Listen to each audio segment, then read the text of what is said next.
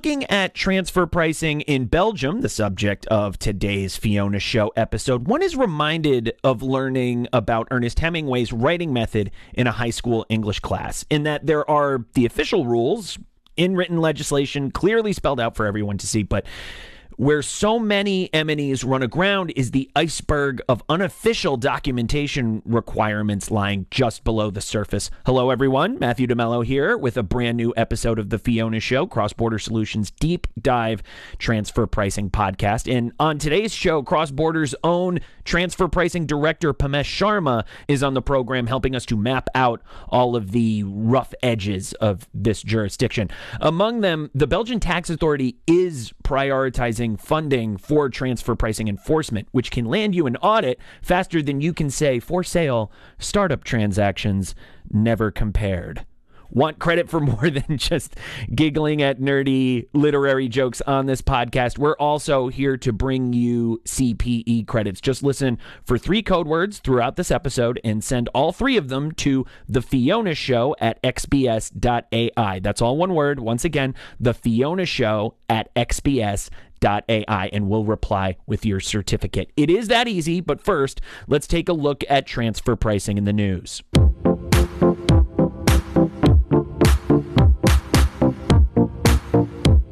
Good news for anyone who wants recent reforms to the EU's taxation framework on interest and royalties between parent companies and subsidiaries to actually mean something. The Italian Supreme Court seems to agree. In a recent decision, number 14756, for the nerds out there who love to Google stuff, the court sided in favor of the taxpayer. The issue at hand, whether a Luxembourg subholding company benefited from interest payments related to a withholding tax on their Italian subsidiary. The Luxembourg entity, the quote, financial core of the group, made a loan to its Italian subsidiary as part of a leveraged buyout of Italian and Swedish companies. But what triggered the lawsuit was how it collected interest on that loan while invoking the withholding tax exemption per rules specified in 1973's Italian Presidential Decree 29. While the EU is usually all about cracking down on tax maneuvers that can even be vaguely described as, quote, double dipping, last year the European Court of Justice clarified the concept of beneficial owners, like the Luxembourg entity in this case, and deemed such practices distinctly not an abuse of tax law. Recent rulings from the Danish Supreme Court followed suit, and now, with the 14756 decision, the legal plumbing seems to be working across the continent. See, sometimes the courts do get it right.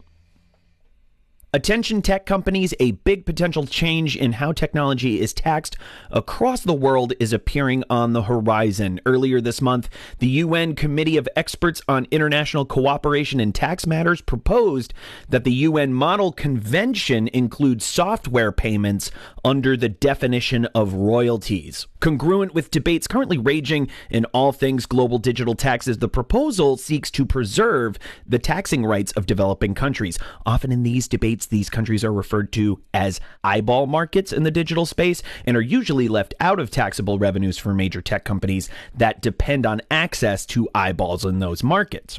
Under the committee's amendment to the definition of royalty under Article 12, Paragraph 3 of the UN Model Convention, once again, you're welcome, nerds, payment for use or right to use software may be subject to withholding tax in the source jurisdiction. Now, just because it's proposed doesn't mean it will happen, but the battle lines have been drawn with opponents saying that standardized or, quote, shrink-wrap software doesn't differ from other goods, thus there's no legal precedent for the amendment.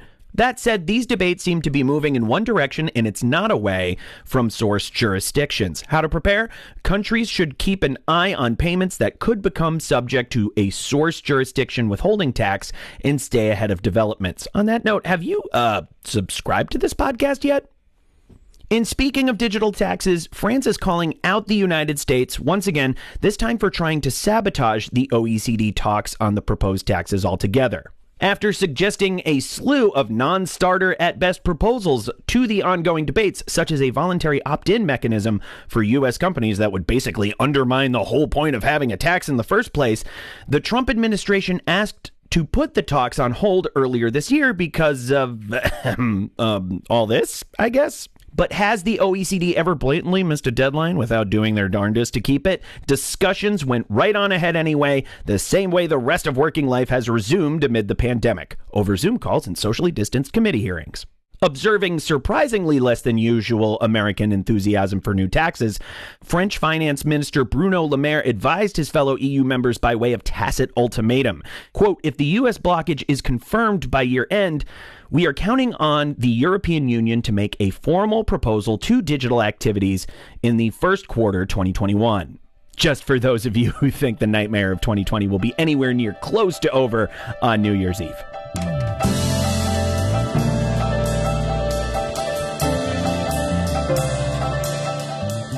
Hi, I'm Matthew DeMello, and you may know me as the host of the Fiona Show Cross-Border Solutions weekly transfer pricing podcast. And while I love to discuss transfer pricing, this podcast isn't the only place you can hear me doing it. Cross-Border Solutions recently relaunched Transfer Pricing University, a live webinar series where you can learn about modern-day transfer pricing, everything from methodologies to comparables to preparing documentation to meet country-specific regulations. Good stuff, I know. Chief Economist Mimi Song leads the sessions. I just ask the occasional obvious question. Since our program is NASBA certified, you can earn 1 CPE credit for joining each session. Pretty sweet. So what are you waiting for? Join us for Transfer Pricing University Weekly. Classes are free, so now you really have no reason to miss it. Sign up at xbs.ai/TPU.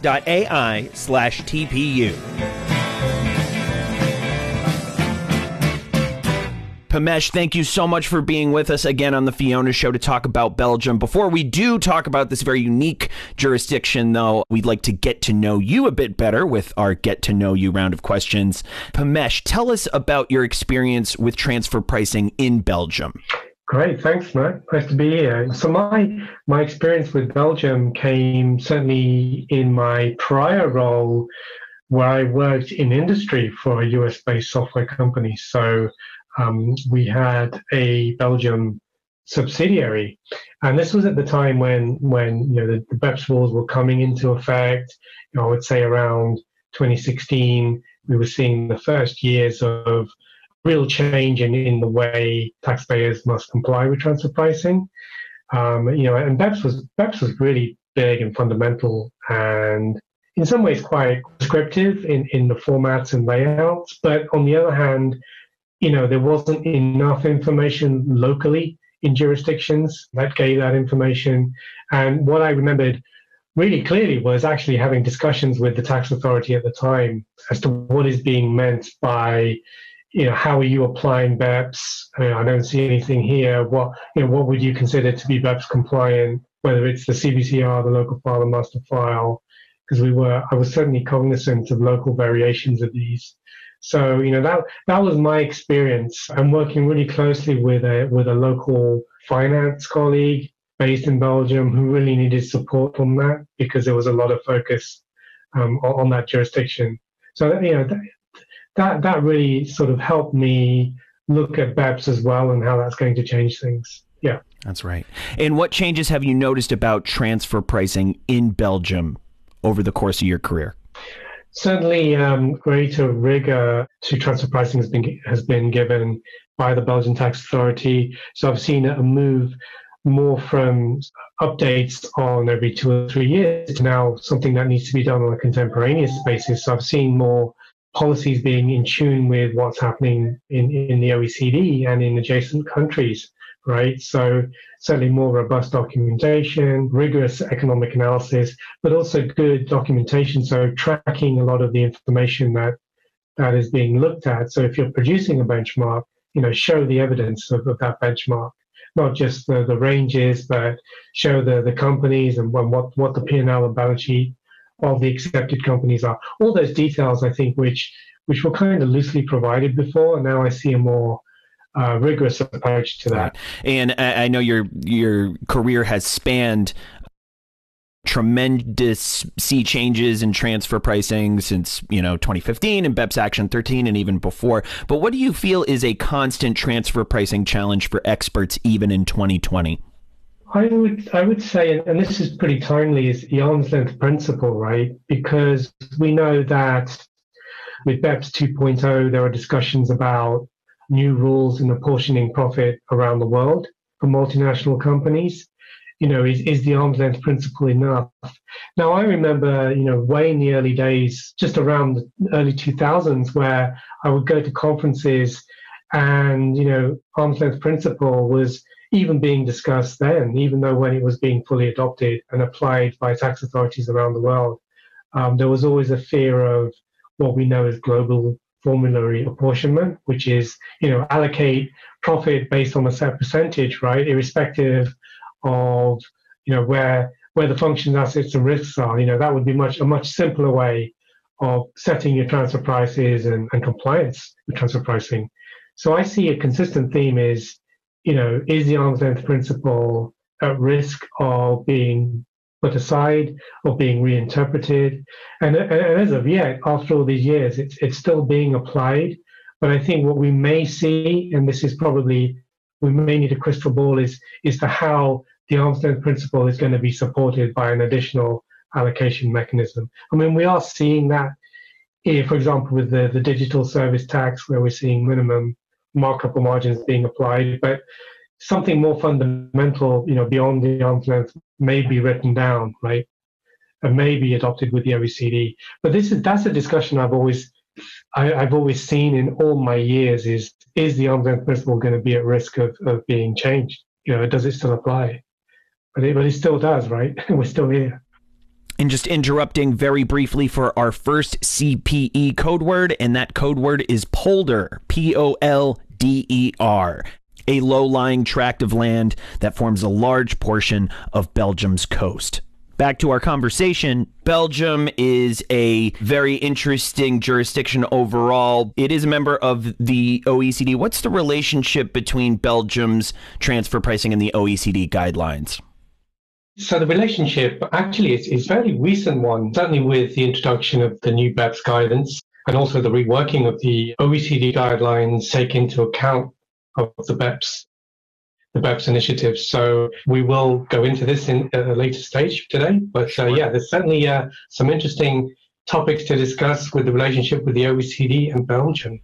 That's right. Now, does documentation have to be filed annually? Documentation needs to be prepared. It depends on the file, actually, Matt. So we have the local file, which is also known as the 275 local file or 275 LF. It's a related party filing, which has to be filed with the tax return. So it's not what you would imagine a standard OECD transfer pricing file to be. It's certainly recommended to prepare one for any Belgian company, have to prepare a documentation, because ultimately the input into the tax return come from the transfer pricing file. So what it is, in fact, is a series of tables which form part of a related party return that must be filed with the tax return. So what are the transfer pricing documentation requirements and how are they similar or different from the OECD? Okay, so in many ways, there's a lot of similarities. So there's a high degree of consistency in terms of the OECD master file, local file, if you're preparing the report. There's also the CBCR requirements and also notification requirements. For example, if we look at the CBCR file, so this will apply to multinational companies with annual consolidated group revenues equal to or exceeding 750 million euros. So that's a pretty standard threshold, which we find in a lot of jurisdictions. And this applied for fiscal years beginning the 1st of January 2016. And that must be filed no later than 12 months after the last day of the reporting fiscal year for the group. And as mentioned, there is a notification requirement. Now, prior to 2019, the notification was annually, but it's no longer required. So if you remember, Matt, the notification requirement is really telling the tax authority who the ultimate parent is, gives some essential pieces of information like that. So the notification now only needs to be submitted if there are any significant changes in the information which has previously been filed in earlier notifications. So that's probably a help. No great changes there. It's pretty consistent. So that's really the local file. and the master file, the requirements again are consistent with the OECD. So we have a great deal of consistency. As I mentioned, there are some slight differences in that with the local file, you will have a transfer pricing documentation, which we certainly recommend should be prepared because they give you the inputs for the related party return called LF275. So that information is pretty important, which we can talk about at a later stage. And when it comes to filing that local documentation, how unique are the rules in Belgium to the extent you can just update the financials every year if you've already handed in a local file? Belgium still requires when a Belgian taxpayer submits a tax return, there has to be that related party return called the 275, which has to be appended to the return. And in fact, also the master file has a return, a document, which basically is a checkbox exercise saying that a master file has been prepared. There is still an annual review required to make sure there are no significant changes. So yeah, you should have the transfer pricing reports, but you should certainly make sure that in terms of transaction amounts, any changes in the functional risk overviews, any changes in the businesses, because they will obviously impact on what we're ultimately inputting into the tax return. And certainly the local file will need information such as competitive positions, business strategy, information on the economic analysis and TP methods. They all flow into this information return that's filed with the tax return. So certainly regular updates on those are needed. Right. Now, Belgium has adopted BEPS Action 13. Who is required to submit master and local files? You were mentioning before the 750 billion euro threshold, which is pretty rudimentary for the region, the OECD. Right, that's right. So in terms of who's required to submit the master and local files, so it's really any M&Es which exceed the following thresholds. So we're looking at the operating and financial income exceeding 50 million euros, or a balance sheet total value that equal or exceeds 1 billion euros, or the average annual number of employees exceeding 100 full-time equivalent positions. That's kind of the main requirements to prepare, as you said, Matt, in addition to that group revenue value of 750 million euros. And it's worth mentioning also with that local file related party filing, that has 3 sections to it. And again, there are some exemptions within those. It may be worth mentioning that those 3 sections are tables, part 1 to 3. So part 1 requires general information. Part 2 is more quantitative focused. So it looks at the intercompany transactions and the methods. And part 3 gives the taxpayer an opportunity to attach other documents. So in fact, you could attach the local file for Belgium to that return.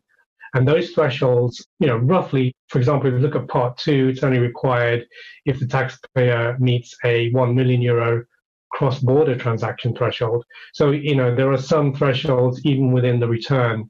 If you meet that threshold for the individual transactions, then they qualify to be put into the related party return as well.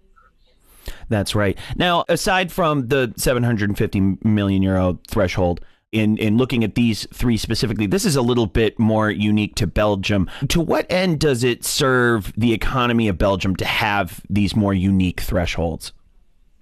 I think it certainly gives greater focus on taxpayer to be cognizant of its related party dealings, certainly in terms of the quantum of those dealings, and certainly at the time of filing your corporate tax returns, right? That information must be at the front of your mind as a taxpayer, rather than being something such as a transfer pricing report that's prepared contemporaneously, and it may be required after a set number of days upon request. I think Belgium's approach is very much one where a taxpayer needs to be proactive in the preparation of their transfer pricing information, right, which leads to the documentation, the TP return. So I think it's certainly several notches up to what it used to be. So taxpayers certainly in Belgium need to be mindful of those recent changes. And what language is documentation submitted in? Sure. So there's flexibility here. So we have English, Belgian, of course, French, Dutch, or German language. But it's important to focus on, if you're an M&E global, which means you're looking at consistency in the narrative of your transfer pricing reports. So it's probably great to focus on maybe one language, have that consistency, and then, make those jurisdictional conversions to different languages where they're required in different jurisdictions. Right, right. Now, in Europe, the EU, obviously Belgium has a different connotation than maybe some of our outside or U.S. listeners might realize. It's a little bit more akin to talking about Washington on a certain level. And at least only in documentation, the language requirements so far, do you see kind of it reflective, not just, of course, of Belgian culture, huge French-speaking population, of course, huge German-speaking population, of course, but a little bit more reflective of Europe as a whole and Belgium's place in it. Correct. Yes, it certainly reflects that mainland European nation, which is at a critical point, I think, certainly in terms of the European Union and reflecting that diversity of languages.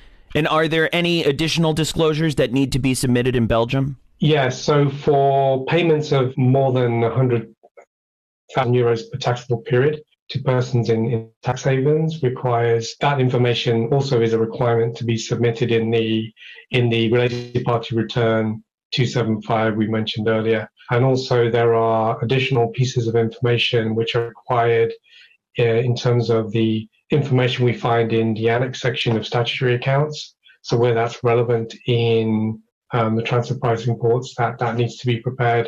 So we're talking about areas like the nature of off-balance sheet arrangements, and also, where applicable, any intercompany guarantees, pledges, factoring liabilities, and special purpose entities, for example. And there's also a requirement to disclose transactions which are also not considered arm's length. And I think there's a reason that may be there, because it creates a requirement of the relevant entities to review and document the arm's length nature of the transactions.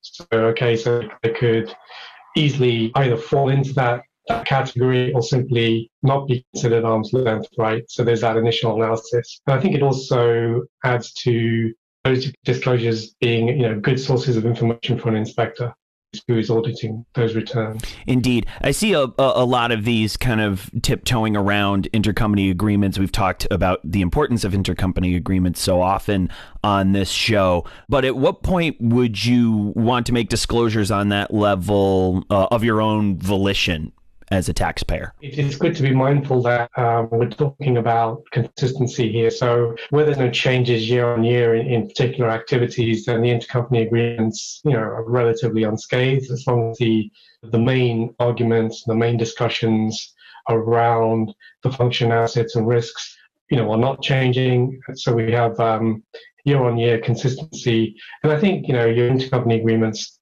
will still reflect that fact pattern. But when we have areas such as sort of restructuring, or there are markers where we're seeing fluctuations in, say, profitability, which may, when we're looking at our own due diligence of our intercompany dealings and the business as a whole, then we may need to consider, well, are the intercompany agreements reflecting those changes which are happening in the business, also in the restructuring? Restructuring is really important here, because whenever we have a change, whether it's a sell-off or a purchase, an acquisition, mergers and the like, they will certainly impact intercompany agreements where they affect the transactions. So that's where certainly we need to be mindful that there is a change that reflects that in the agreements. Given these additional disclosures, business restructurings, intercompany agreements, do those tend to be higher red flags than usual for Belgium as a jurisdiction for an audit? Yes, they are. Changes in profitability are one of those areas, but there are others, right? So we know that for the Belgian Tax Authority, any structural loss-making activities will certainly raise a red flag. And also any companies which have high intercompany leverage, so a lot of debt intercompany, that will certainly be high on the interest of the auditor. Indeed. Now, the interesting part of these disclosures that Belgium asks for, the payments of 100,000 euros per taxable period to persons in tax havens, requiring submitting the Form 275, the additional info in the notes section for nature of off-balance sheets, all as you were mentioning, they're not actually a part of the Belgian tax code. Why are they important to tax authorities? Yeah, I mean, these are important to tax authorities because if you're not compliant, this could lead to other issues such as liability, right? So this liability may transfer to directors of a company. That's what raises the level and the importance of these. Certainly, as mentioned earlier, it creates the requirement for the entities involved to review and document the alternate nature of the transactions. And of course, right, you have to, in addition, you also have to submit the CBCR and the notifications, which again carry their own level of information requirements, right? Right. You mentioned director liability. This just might be a question for me and the 101 folks, but what is that consequence materially? What does that mean to hold a director in liability? In general, I think probably what stands out, probably only a few tax authorities ever had personal liability as part of any kind of non-compliance penalty, whereas now we're seeing a greater emphasis by different tax authorities, and certainly in Belgium in this example. So that could really mean a lot of things, but certainly at the most severe end, that would be bringing in a director into court. That's on the one end of the scale, right? And on the other side, it's when we're looking at the audit and information requirements. If the director has signed off on these, then that's something the director needs to be involved in any kind of promotion requests, any TP audits. So it really brings that attention out on an individual basis. And do the Belgian tax authorities require local comparables? They don't require local comparables. I certainly think the traditional pan-European approach has been acceptable. I would certainly, even with the size of the country, certainly look for local comparables. That can't hurt, right? From a pure function asset risk perspective, it's always good practice to go there first. But generally speaking, if that's not the case, we widen our geographic remit, go pan-European. That's perfectly fine. And how long is the timeline for benchmark acceptable? There is a statute of limitations, which is, again, that varies country to country. But I think for Belgium, generally, it's about 3 years. However, talking about liabilities, in the case of suspected fraud, that could extend to 7 years, right? So it's worth noting that, because that's an extra degree of looking back over a greater time period. And the further we look back, the clearer it can get.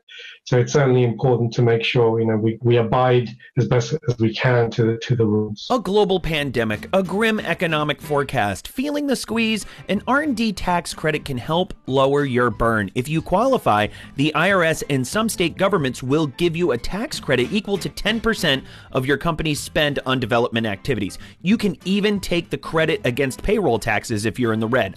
All you have to do is claim it.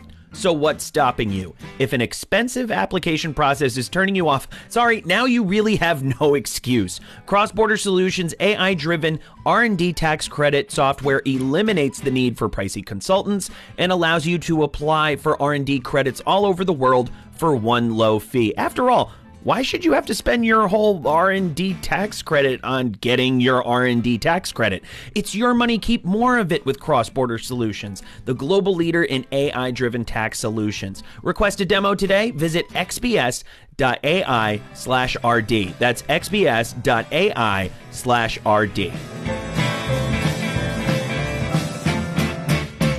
Now, it's not an official regulation, which has kind of been the case thus far in various different requirements, but the Belgium Tax Authority has specific criteria in practice in terms of benchmarking.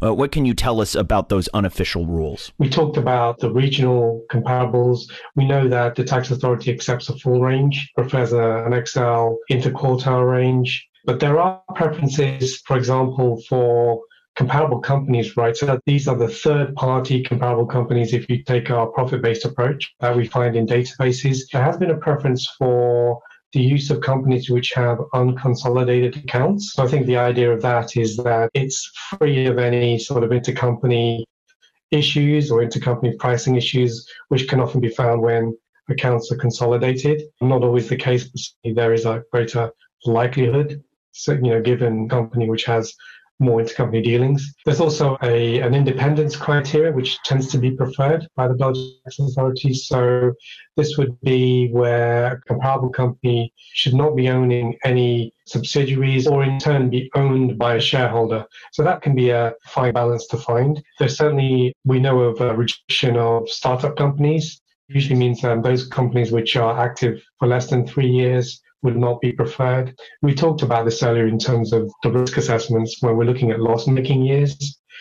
So in and of itself, Belgium doesn't need to have negative operating income or companies running at losses to be screened for initially, as long as they're eliminated in the qualitative analysis. So any companies with, say, 2 or more loss-making years, as long as we describe, why they're being eliminated, that's fine. But to have them in the set is probably not required.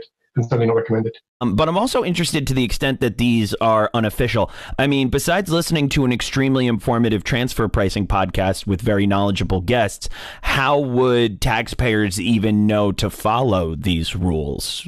How have they come to existence unofficially? Often, when I look back at my early days of transfer pricing, right, and when we actually used to manually run the benchmarks, I'm extracting information from the databases in a quite low-tech manner. So it would often take hours, right? These areas, such as rejection of startup companies, they would often come up by economists in my team as a good, sensible way from an economic perspective to eliminate companies which wouldn't necessarily be comparable, right? Because I think certainly with startup companies, as you say, Matt, it is unique in their approach to selection of comparables, but actually it makes good economic sense, particularly if companies we're looking at are not new, because we know startup companies will have different characteristics in terms of their cost base and their profitability. So they wouldn't necessarily be steady, if that makes sense. And also, again, looking for unconsolidated accounts. I think that's another aspect I've seen used, certainly in my formative years, I should say, when I was running those searches. These are something that only economists would talk about. Maybe not the tax people, but the economists within the tax team would often argue for these. So they're very interesting, I think, from that perspective, that these ideas have filtered up into the tax authorities themselves, albeit unofficially. Right. And interrupting very quickly for our second CPE code word, and that code word is franc, as in FRANC, reflective of the very sizable French-speaking population in Belgium. The Belgian franc was the standard currency for the country for over a century before converting to the euro in 2002. Returning to our conversation, and as with so many jurisdictions, there is the sign of change on the horizon for Belgium. Recently, the Belgian tax authorities released a draft of transfer pricing guidelines. What do these guidelines include? Sure. So the Belgian Tax Administration in February, so this is quite recent, February early this year, published the final guidance. So it generally contains criteria fittingly about benchmarking, for example. So there's a greater alignment with the 2017 OECD transfer pricing guidelines. So remember, these are the guidance which have been updated, include the final updates of the BEPS project. So what you'll find here, for example, is there is a simplified approach to low value added services, which you also find in the OECD. So a markup of 5% is acceptable if the characteristics are there to be low value. There's also guidance on hard to value intangibles, which again aligns with the OECD 17 guidance. And also, I guess more common than you would have expected a tax authority to have. But there is now a literal arm's length range definition, right? So the arm's length range needs to be within an interquartile range. So tax authorities, should they need to make an adjustment, will make an adjustment to the median. So it's good to know that there's clear guidance as opposed to maybe what tends to be practiced. And quite fundamentally, the OECD guidance also changed with inclusion of financial transactions, also known as Chapter 10. That made it a bit late for the 2017 guidance, but this Chapter 10 is very interesting because, again, this hasn't been caught by Belgian tax authorities before, but now we have more concrete ideas about intercompany financing. So, for example, the concept of implicit support.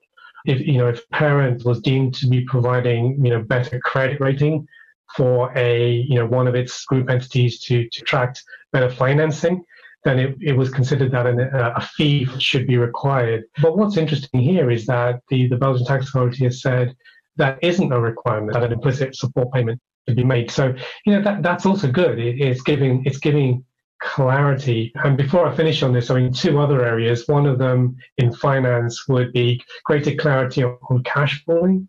So we now know that where you have cash pool participants, the Belgian tax authority will consider them all to have similar or same credit ratings. And then also, if we're looking at deposits and borrowing that remain longer than 12 months, the tax authority will recharacterize those as short-term loans. Again, this is all feeding from clearer guidance we now have from the OECD. So there's some interesting changes with this new announcement. I'm also noticing that there are some of what we listed in the unofficial disclosures that need to be submitted in Belgium here, but not all. Do you think to an extent this is kind of them holding their hand, to make a cards metaphor, so to speak? Yeah, I think so. I certainly think it's a real acknowledgement some big changes have been made with the OECD in recent years, and certainly there is a greater clarity, greater need to reflect those changes with certainly more concrete guidance, which should help. Yeah, it seems like various species of jurisdiction behavior to make things more clear so companies are less afraid of the transfer pricing process overall, but not so clear that there are no pitfalls or that everything is so spelled out. But how does solid documentation help avoid penalties? Yeah, I mean, certainly solid documentation is certainly a needed goal to aim for. So failure to submit the master file, local file, CBCBR, and also notification of the tax authority in a timely manner can lead to administrative penalties and the so-called second infringement. And non-compliance with documentation also, as we all know, will increase the chances of an audit, right, given past infringement. And failure to submit the local file itself, and as you remember, this file, 275 local file, is that section of the related party return that's filed with the income tax return, has results which, if they're inaccurate or if they're incomplete, and because they're with the tax return, they could lead to a reversal of even, the burden of proof, right? So, where you have good documentation, it's up to the tax authority to prove otherwise. But once you reverse that burden, you're then on the back foot, which can draw out an audit. And it's very difficult to recover sort of reputationally, right? So it's important to get good documentation out at the beginning. Not to keep harping on the difference between, the unofficial and the official disclosure requirements, at least for documentation, but it seems as though that the Belgian tax authority is encouraging information disclosure, but I see there's kind of this opportunity here to give too much, or at least encourage too much disclosure. Is there such a line, or are you better off disclosing when in doubt in Belgium? I think you're certainly better off keeping close to that disclosure requirement. Certainly don't want to overflow with the information which is already a burden on taxpayers. So I certainly feel the guidance we're now seeing coming out of the Belgian tax authority is just enough information to create a story which also aids with the information which is being retrieved from the CBCR, right?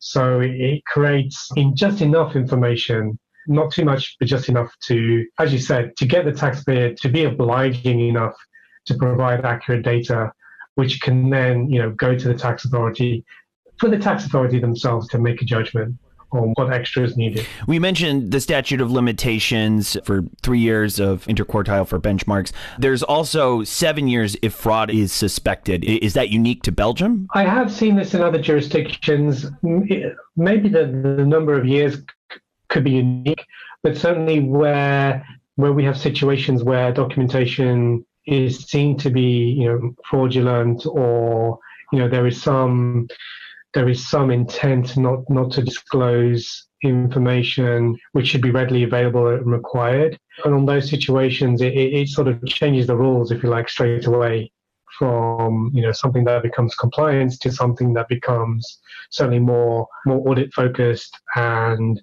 you then certainly need to be ready with quick fire questions from the tax authority. So I don't think it's unique, but I do think, the uniqueness may derive from the number of years that are required. But we certainly see that in other tax authorities. We've spoken about this in the context of the information disclosures, also intercompany agreements, but what is the overall likelihood of a transfer pricing audit in Belgium? In Belgium, I would say from a risk rating of low, medium, high, I would say it's a medium to high, because, Belgium certainly is a sophisticated tax authority, so it wants and it seeks out robust policies and methods which are supporting those policies. So I would certainly say that would be the right sort of risk area. And, if challenged, I would say a chance of adjustment is probably high. So we talked about the interquartile range. So there will be a preference to adjust to the median if you certainly fall out of those. So those are certainly some elements to be mindful of during an audit. That's right. Now, Belgian tax authorities send out transfer pricing audit questionnaires to domestic parents in the country and permanent establishments, about 200 and 300 or so. What types of information are requested in those questionnaires?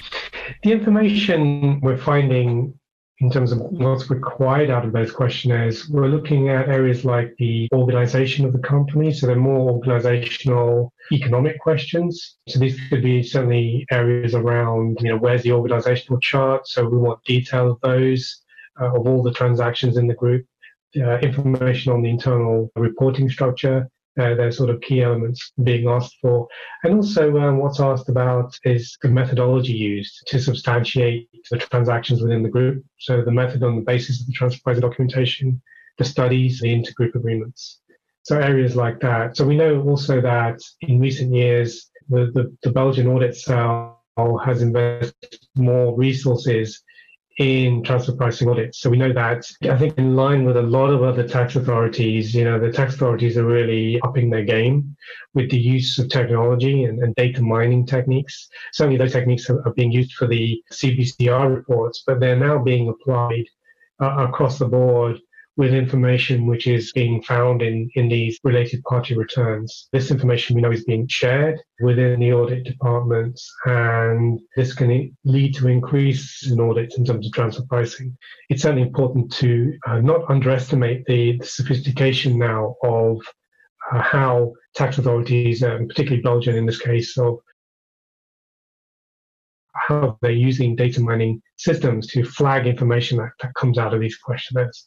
For sure. Now, data mining is a little different in a bit more of a specific term than just general AI or even using, fancy Excel tricks to, boil down different equations or data. But can we get a little bit more specific about the technology being used? How does data mining versus other kinds of technology help auditors in the transfer pricing process?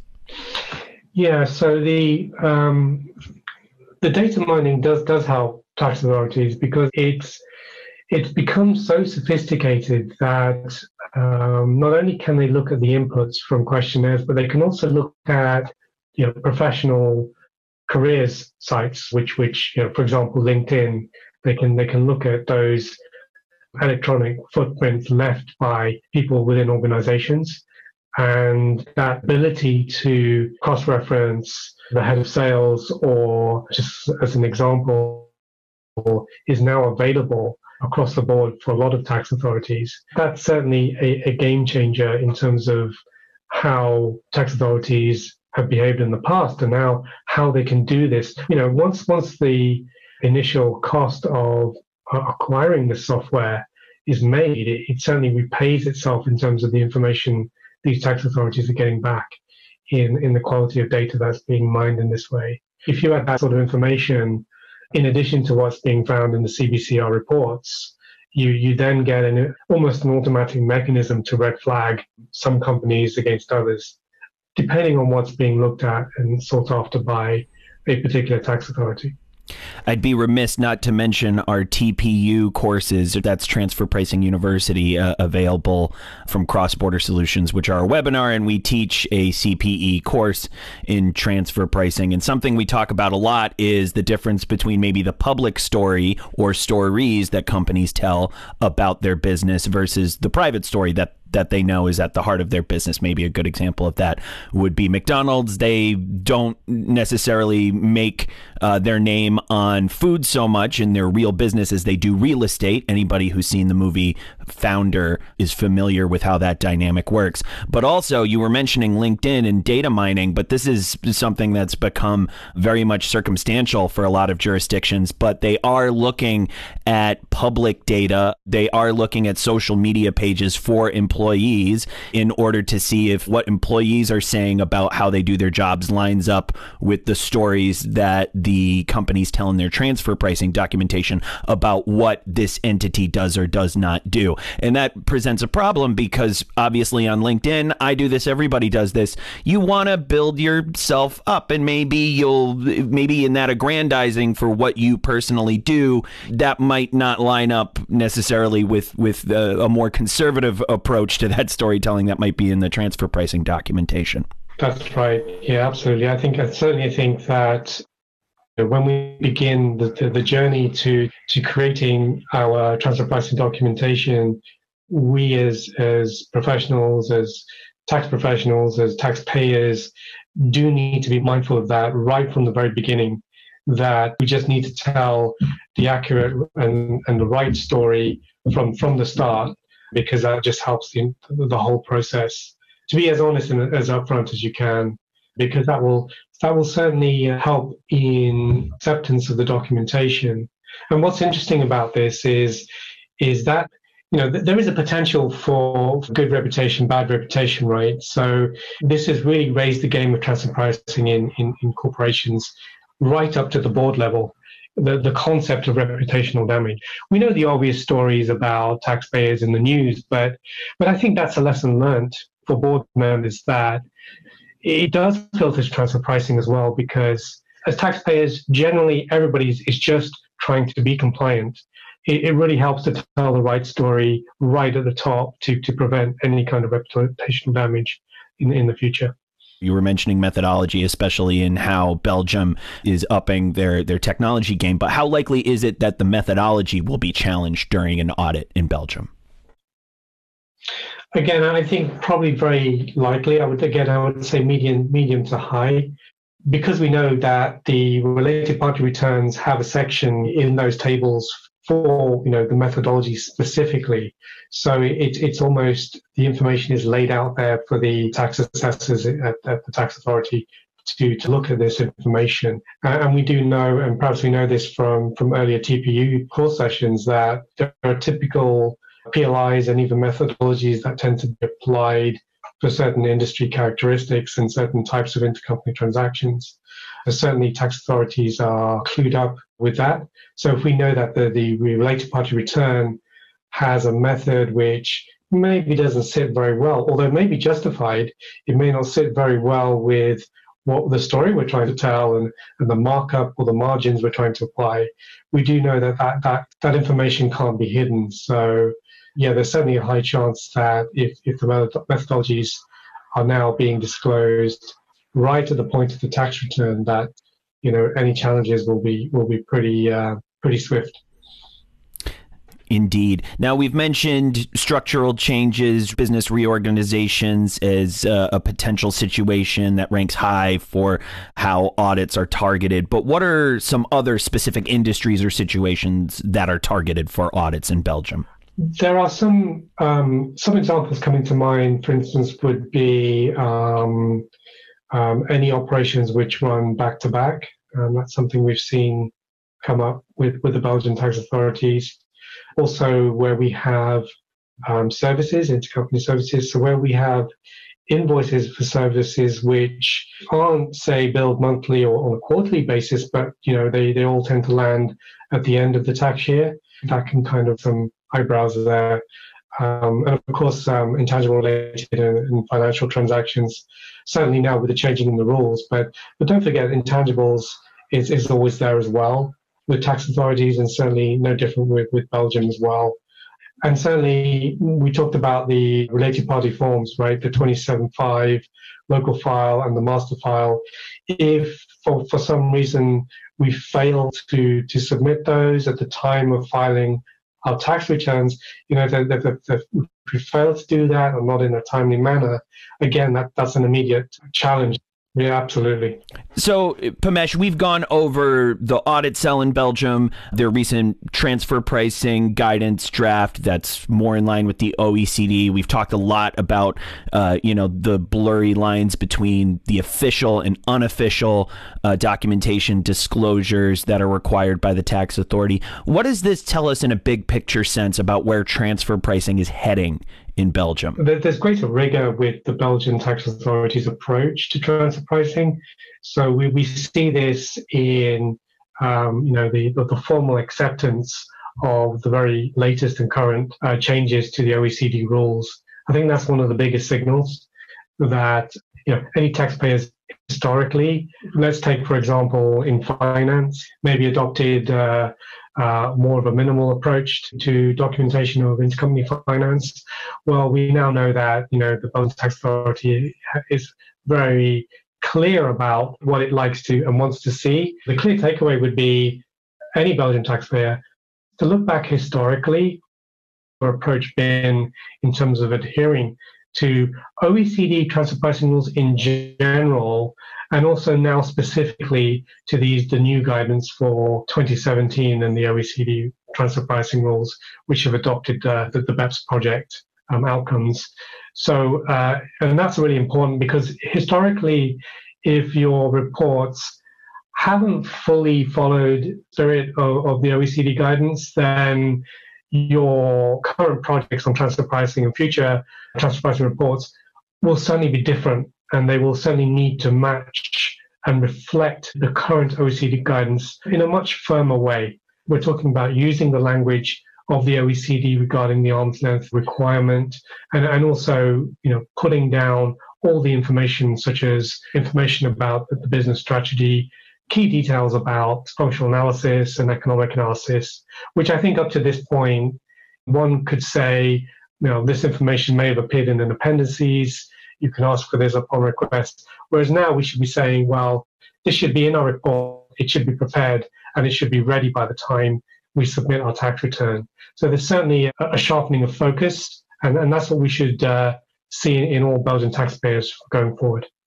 And very quickly, with our last interruption for our final CPE code word, that code word is an abbreviation, MNC, short for the Movement National Congolais, which was instrumental in Congo gaining independence from Belgium in the 1960s. Pamesh, even with where we know transfer pricing is going in Belgium and how this is indicative of larger economic forces, the OECD, et cetera, everything going on in the EU, to what extent does this underscore the fundamentals of transfer pricing as we've known them since BEPS Action 13 and before in 2015? What does this say about the 101 that we know in transfer pricing documentation, filing contemporaneously, staying ahead of jurisdictions in traditional ways? Yes, I think it sort of touches on that point about our documentation must be contemporaneous.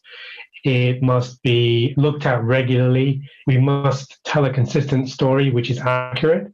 In terms of the economic benchmarks, we must be looking at regular full updates of our economic analysis, as opposed to very, very brief cursory reviews to see whether we're still within the arm's length range, for example. So I think all those truths about having robust documentation are certainly being pushed to the front, certainly with the Belgian Tax Authority and the new rules now. Note to multinational companies everywhere, if you think the coronavirus has affected your bottom line, take a look at how it's devastated the economies of governments around the world. And where do you think tax authorities will look to make up for all that lost revenue? That's right, your transfer pricing. You can't afford to be non-compliant, but then you probably can't afford to pay for an overpriced consultant who bills by the hour either. Oops, sorry, Big Four. We've got the answer. Cross-Border Solutions AI-powered transfer pricing software keeps you in compliance by preparing accurate, hyper-localized reports that protect you from transfer pricing audits, penalties, and adjustments. And our technology is available for one flat fee, a fraction of what you'd pay a big-name consultant. Again, apologies, Big Four. Stay in compliance and on budget with Cross-Border Solutions' AI-driven transfer pricing software. It's no wonder we're the global leader in AI-driven tax solutions. There we go again. I'm so sorry, Big. You know what? Wait, who am I kidding? Sign up for a free demo of Cross-Border Solutions transfer pricing technology today at xbs.ai/TP. That's xbs.ai/TP.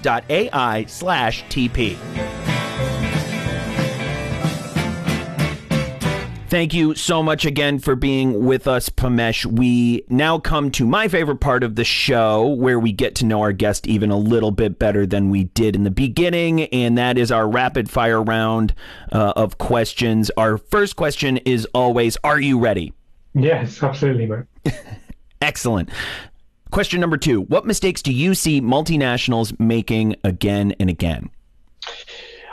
One of the key mistakes I see again and again is when documentation is being reviewed. It's not being reviewed consistently and on a yearly basis.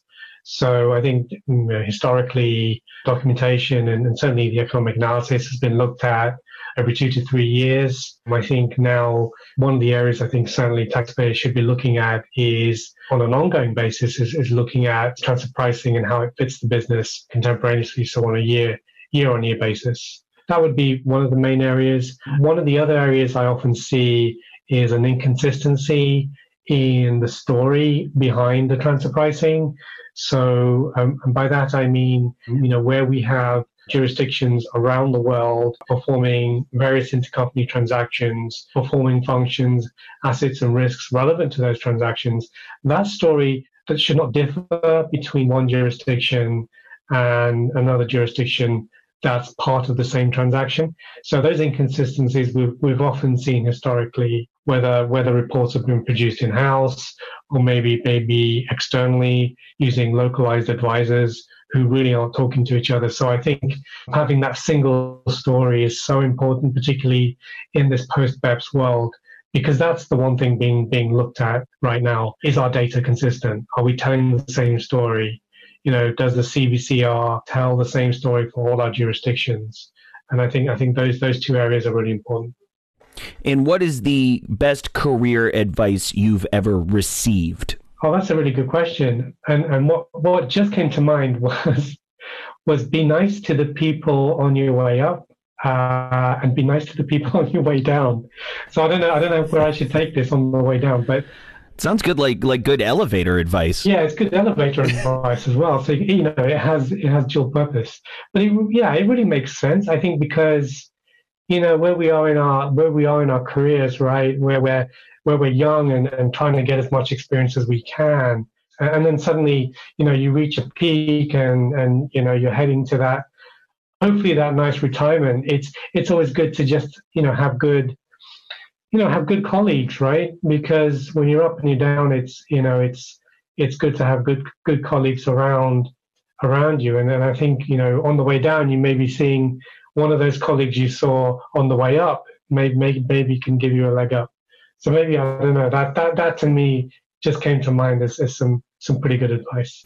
Honestly, as I go, be nice or go home can be written on my gravestone. That's how I feel about it. But what is the best career advice you've ever given? I would certainly say is really enjoy what you're doing, right? It's certainly easier said, right? Because we have a lot of constraints in our lives in terms of, paying the bills and career progression and so forth. But I think at the heart of it is really enjoy what you do. I'm not saying go for your dream, go for your passion, right? Because you can probably do that at the same time. But I think certainly find areas which you enjoy, because you see the real you in that version of you, if that makes sense. And I think that really helps your career, but it also helps you give, for example, with what I do, the best advice you can give, right? Fill in the blank. If I weren't a transfer pricing expert, I'd be a blank. Enter your dream job. Yeah, absolutely. I would be a marine biologist. I certainly think that's one of the areas I would have liked to go to have gone into, right? So, love of animals, but also the sea. It's a win-win, right? Yeah, yeah. Never too late, especially in retirement. No, absolutely. No. Yeah. Something people always, like my parents have just retired and they're like, I have no idea what to do. I'm like, and I always look at my bookshelf and I go, there will never be a moment in my retirement where I go, what am I supposed to do? There's a gigantic bookshelf over there. Anyway, that's just me. Anyway. Yeah. People define success in different ways. What's your definition? My success is very, it's very humbling. I just think it's just to succeed is really to try your best, to be your best in what you're doing, and I think you would then certainly succeed. I think that's a really good sort of focus to go for in your attempts to want to succeed in something, and keep going, right? So as long as you're doing a good job, or if you're finding lapses, then just persist, right? Never give up, especially something you like to do. Pamesh, thank you so much for joining us on today's show. And we want to thank everybody at home as well. Don't forget to subscribe to this podcast on Apple Podcasts and Spotify. And while you're there, don't forget to check out The Fiona Show Hot Off the Press with all of your transfer pricing headlines in under 10 minutes. My name's Matthew DeMello, and I've tricked the largest independent international tax firm into letting me host, edit, and engineer their podcasts. Executive producer Marilyn Mitchum-Strom writes our scripts. Stay safe, everyone. Wear a mask, and we will catch everyone next week.